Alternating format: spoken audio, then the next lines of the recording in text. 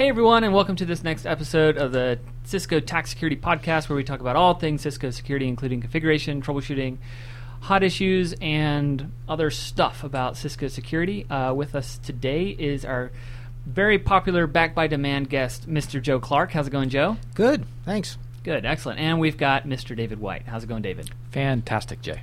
So before we get started with this episode, which is about network management best practices in the context of Cisco Live, which should be very entertaining to our users, let's talk about the first thing I want to bring up, which is our listener Marku brought up an issue with our podcast feed. Apparently the XML feed does not conform to RFC 2822 datetime format, and that was causing his reader... Which we all knew off the top of our heads. That's right. RFC... What was that again? 24822? 2822. So the problem was the XML feed, the datetime format wasn't correct as per the standard, and it was causing his device to not be able to play the stream. And also, I think other people were probably affected by the same thing. So we fixed it today, pushed the change live, so hopefully, Marku, you should be able to listen to the feed. Sorry about that problem. We should conform to the RFC, I think. And what exactly was wrong with it, Jay?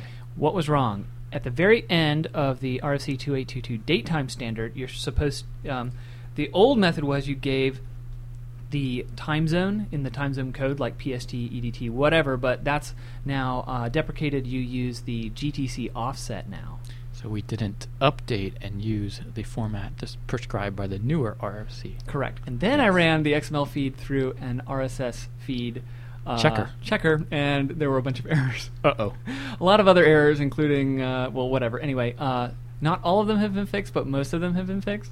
So anyway... that's a fix-on-failure type event, right? It's a fix-on-fail. So other listeners can call in and let us know if they're having any problems getting our podcast through the RSS. Yeah, if there's really an issue, let us know, because it's a pain to update it, unfortunately. And then another update to the podcast is our new logo. Dave, why don't you tell us about the logo, since you worked so hard on it? Oh, yes. Logo master, yes. So we have logos, that's right. And we wear shirts for the podcast. And some of the listeners that have seen us live and in person might have been able to get a limited edition polo shirt with our logo on it. Well, our podcast in the iTunes store and on the iPhones never had our official logo. And so I bugged Jay about this all the time. And Apple would send us emails saying our logo has to be 1400 by 1400 bytes. I didn't actually do anything about it until Apple said, essentially, we're going to kick you off the well, podcast. They kept telling us that. Right. And I'm like, Jay, what are we doing? So apparently the logo has to be a nice Retina 1400 by 1400 display. So I said, Dave, you need to go and can you take your logo and make it 1400 by 1400 pixels, which is huge. I don't understand, but whatever. Yeah, and of course this logo was made in nothing else other than PowerPoint, because that's what we have to do presentations in. And when you scale it up to that size, the nice rectangle combined with circles and ellipses doesn't look so great. So then manual pixel by pixel, image manipulation to fill in a little of the weird spaces. Well, I think it looks good. So everyone check it out. Check it out and let us know. Yeah, if there's something good, or maybe somebody out there can fix the pixels. And send it in for us. But anyway, so let's. Hey, that's a great idea. In fact, if someone fixes the logo and makes it look even better, I might be inclined to send you a limited edition Tax Security Podcast polo shirt. There you go. Challenge has been initiated to the internet. And let me just say that that's one of the best shirts I have. I wear it quite regularly. I was visiting a university in Greece recently, and I donned that shirt for one of the days I was presenting. It's very comfortable, so definitely fix their logo. Okay, well, we appreciate it. So let's get started. Today we're going to talk about network management best practices. We wanted to talk to Joe, bring him back on the show to talk about some of the other things he does here at Cisco. He focuses on network management, but in the context of Cisco Live, because if you attend Cisco Live, the network is run by volunteers, and Joe is one of the main guys who's in charge. So we wanted to bring him in to talk about Cisco Live, what he does at Cisco Live, and the different products he uses. Yeah, and just to tee this up a little bit more, Joe's going to let us know how many switches are deployed, and even in the time frame in which we're deployed, it's really amazing. There was, I think, close to 20,000 attendees there. Most of them had one or two wireless devices, right? All the classrooms, if you attended, were had wired Ethernet ports, and all that is brought in 2 days before the event. So they have to extremely quickly build up an entire large-scale network in a matter of 2 days and make it fully functional, operational, have monitoring on it. And so we thought it might be of interest to you all to see, what tools do they use to do that, right? How do they ensure consistency across devices? How do they monitor it, right? And there's a lot of nuggets of knowledge that can be applied to everyone's networks. Yep, thanks. 2 days seems pretty extreme, and in fact, we do a lot of pre-show staging in San Jose months before the show begins. In fact, the wireless network and a lot of the access network and certainly the core are all staged. But when we get on site, we don't have a lot of days to put this together. And we had hundreds of switches, of access layer switches, 600 access points that we had to put in, redundant cores, redundant distribution networks. We had to work with the vendor at the convention center to use some of their infrastructure. So it's a both political and technically challenging thing. And David, as you pointed out, monitoring is a key point of that. Cisco has quite a few network management applications that excel in this. We chose to use Cisco Prime Infrastructure this year for our monitoring. It provided us syslog information, and it provided us poll-based event management that we were able to use to identify specifically when devices had gone down.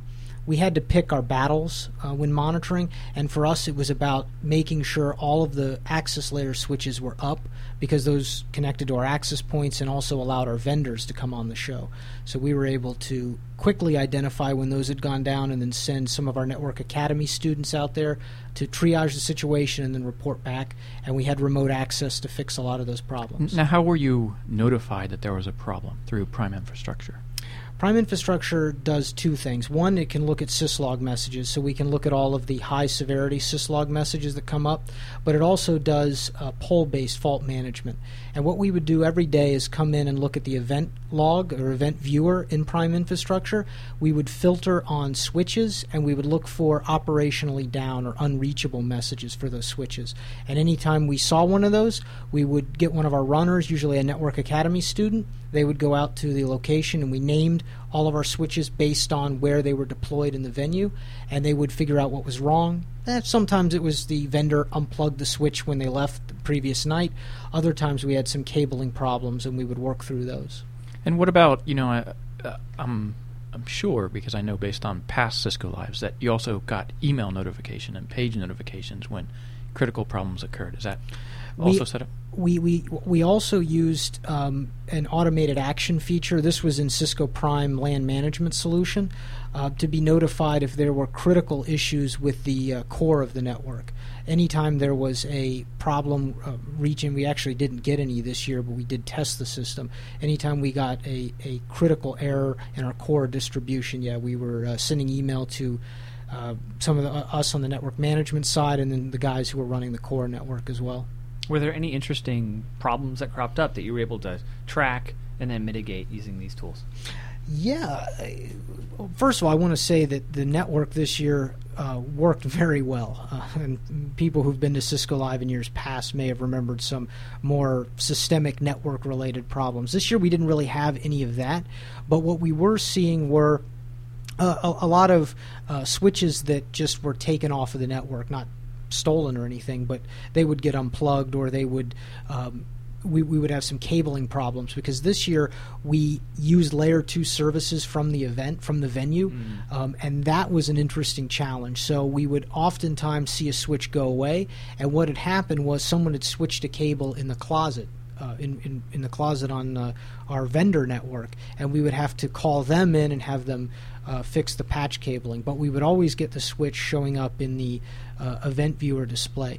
On the core, we didn't see any problems. We had consistent uptime the entire part of the show, so much so that we thought it would be fun to send some proactive statistics, and we used the embedded event manager feature that we talked about in a previous episode here, and we tweeted from the distribution of the network. So the distribution 6500 was sending tweets about, hey, I learned these MAC addresses, my temperature is this, and we had a lot of followers. In fact, the switch had more friends than I do. That's awesome. I guess it's kind of the Wild West, because a lot of our equipment that we're using for the show is exposed. You know, it's sitting there in the room because the labs have to connect to it, or the APs are right out there amidst everything else. So I'm sure you've got some, people kicking cables accidentally, or you do your best, but you were able to spot those situations going down pretty quick using these tools. Well, the one thing that we wanted to do, because of what you just said, we have a physical connectivity potential problem there because switches are out. We wanted to make sure we had some best practice configuration deployed everywhere. And David, you mentioned consistency at the top of the show. We use Cisco Prime LAN management solution to deploy a consistent, first of all, version of software that we had across all of our access layer, so that if a bug was going to hit us, it was going to hit us everywhere, but there weren't going to be any surprises. There weren't going to be bugs that we didn't test for cropping up because we were using inconsistencies. And we had a consistent and audited version of a config, meaning we put out things like port security, DHCP snooping, and storm control to prevent any sort of not malicious, but usually accidental incursion in the network. If someone were to accidentally plug in a switch or plug in where they shouldn't have been, we weren't going to see a network-wide event there. And what were we doing about, malicious people, right? People coming in and maybe it's not always malicious, but, they have rogue APs that they install, which can be, some of our partners that are putting stuff in the World of Solutions, or it could be people actually trying to do malicious things. So how are we detecting and what were we doing there? Sure. So talking with APs at first, we didn't actively try to kill rogues. We did monitor them with Cisco Prime infrastructure, and anyone who came by our network operations center, we had the Prime infrastructure heat map up that mapped every floor of the venue and showed you a nice map, especially in the World of Solutions, of where we had rogues. Not just 802.11 rogues, but Bluetooth rogues, and you could see where there was that signal interference. We proactively went out to all the vendors as they were setting up, and we told them what channels to be on, so that we're okay if you bring in an AP, but please try to be on these channels. That way you won't cause interference. And the way 802.11 works, we had to space the channels out to make sure they weren't overlapping. And vendors generally complied with that. They were glad to be able to use their own wireless, and they were happy to use it in a way that would not interfere. Then in terms of other network access, we had our a remote operations team, the RMS and the ROS team, that were monitoring NetFlow events that were coming off of our ASA. So our ASA would send logging format messages using the IPFix protocol, and they were being tracked by this by our RMS solution back in Austin, Texas, and they were doing auditing of security attacks on the network, and we were getting attacks on our public IP addresses from various countries around the world, trying to look for weaknesses in our network. And that's a standard service that really any customer can get if they want to subscribe to remote RMS, remote management operations or services. So we were sending them, you said NetFlow, I think you're also sending them syslogs too, is that not right? Yes, syslogs, and the ASA can send, you guys would know more than I do on this, but in a NetFlow type of version of format, it can send traffic. But yes, we were also sending a lot of syslog messages at this system. Cool. Those attacks were just scanning attacks, I guess, coming inbound on the internet, just searching out what's open. And well, we had a lot of our services put out on a DMZ, and before we locked down the protection, we were getting the most common thing we saw, and I'm sure many of your listeners see it, is an SSH sweep, where you would look in the logs and you would see failed password for root, failed password for DHCP, failed password for bin. All of the typical users you'd see on like a Linux system were scanned, and of course they all failed because we were using some serious password policies as well. Let's talk about IPv6 for a second. Sure. So I know it's something that, last year Cisco Live, I think, was the first time we offered full IPv6 support. And we did a lot of monitoring of IPv6 to see how much traffic we were getting and what the adoption looked like. What did we see this year, and how much did it grow over the last year? This year, IPv6 wasn't as big in the show, not because people aren't using it, but because we didn't do as much with IPv6 this year. Honestly, that stemmed from who was working on the core teams. But what we've used for IPv6, same thing we use every year. We have SNMP and CLI pollers that pull out statistics, and we look at the NetFlow data. So you wouldn't see as much IPv6 traffic this year, even though we were doing it. We did have Slack running on on our network links, so people were getting IPv6 out in the main part of the show, not in the world of solutions. They were getting addresses, and they were able to get to IPv6 capable either dual stack or only hosts on the internet. And so we had a full feed. We just weren't doing as much, like we weren't doing NAT 6.4 that we were doing in previous years. But how many customers were actually leveraging IPv6? Quite a bit, and not maybe consciously, because these days all of the Apple was the leading device at the show. Yeah, and because IPv6 is enabled by default exactly on iPhones. And so since Apple was by far the leading on iPad, we did see a lot of IPv6 capable nodes. They were only able to hit sites like Google, Cisco.com, anyone who had an IPv6 dual stack, because we weren't doing, like I said, any of that. But we still saw a significant increase in client devices. Oh, in client count, yes. Yeah. I wasn't talking so much about the core, but more our attendees, right? What percentage of them were now attempting to use IPv6, consciously or not? We had at one point 13,000 wireless clients associated with the network, and of them, more than half were IPv6 capable. I think we saw about 70% had IPv6 addresses handed out to them. That's fantastic. That trend's going to continue. I wonder what our conversation in 5 years is going to be. Our conversation in 5 years will be, does anyone remember IPv4? I guess. Yeah. I don't know. When was the last time you guys discussed Apple Talk or IPX on the show? So, Joe, what are you think some top-level knowledge nuggets that we might be able to share with customers that we've learned, we've seen from Cisco Live during the network deployment that might be applicable to them? Say in a case where they acquire a company or they acquire a building which has infrastructure already in place and they need to roll out a network, right? And we talked about we pre-stage some of our gear and test it. The core we pre-stage, we test some of the APs ahead of time and switches, but we design a template, and then once we get on site, we actually have to go and physically drop these things in all these different rooms across this very large venue, connect them up, and then determine if they're in the right location or not, and if they're in the right spot providing the right service that they're supposed to be providing. Great question and some observation. We did a few things at Cisco Live to make this a little bit easier on ourselves. First of all, it does help to know the venue, but Cisco Prime Infrastructure and Cisco Prime LMS offer a discovery capability, which if I had acquired a company and they had existing infrastructure, existing equipment, it's good to know what's out there, and that's the first thing you need to do. And as we deployed switches at Cisco Live, we continually ran this discovery process to find what new devices were added into the network. We couldn't obviously figure out exactly what room they were in at that point, but at least we know they were coming up. And we had, as I mentioned, different networks because we were using the Layer 2 services from the venue. We also had a network in the world of solutions and then a main show network. To cope with that, we leveraged EEM again, the Embedded Event Manager, on the devices, and they auto-detected what network they were on and provisioned themselves for that network. So we knew that if Discovery found these switches coming up, they were at least on a network we could manage, and then we could look back using CDP to figure out what closet they were connected into, and that reduced our scope of where these switches could physically be. So in a company that had some sort of a logical assignment of distribution frames, meaning we knew what closets served what floors or we knew what closets served what rooms, we could at least figure out approximately where the switches were physically once we were able to discover and learn about everything that's out there.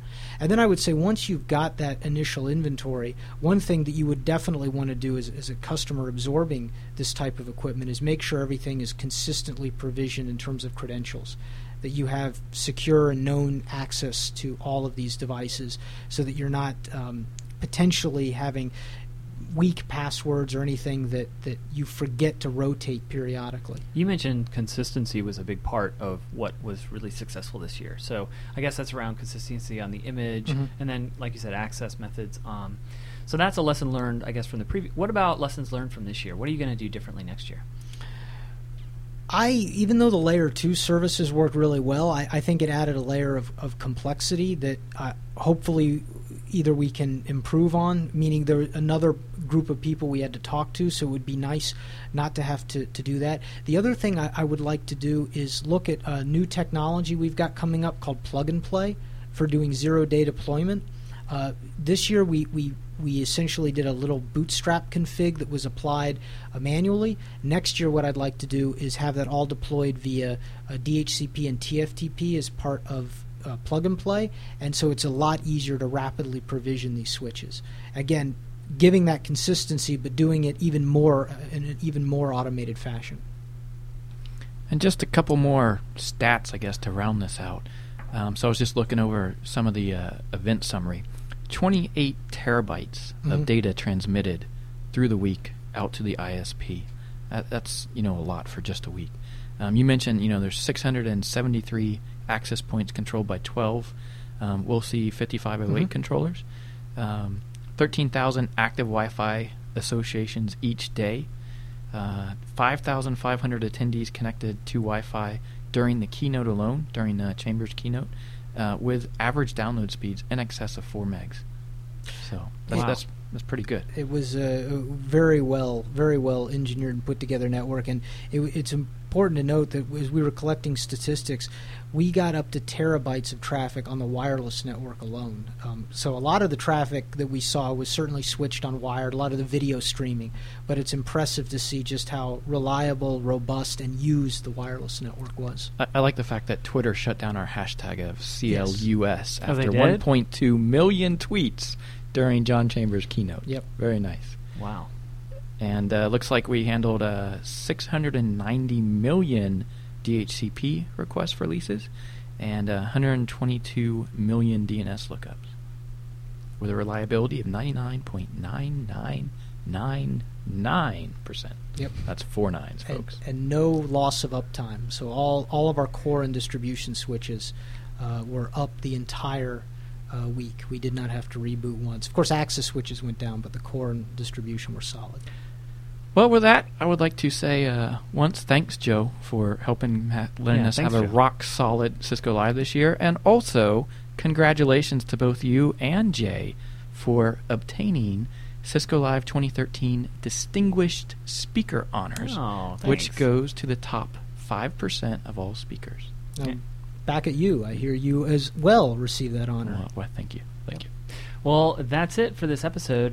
Thanks a lot to Joe Clark for coming in and talking to us about a little behind-the-scenes look at the network at Cisco Live. It was a great success this year. I always like, when I'm at Cisco Live, you can judge how things are going with the network by how much sleep Joe has had. How much sleep Joe's had, and how quickly he's walking from or running from A to B. So he was looking pretty relaxed this year, so that's a sign things were going well.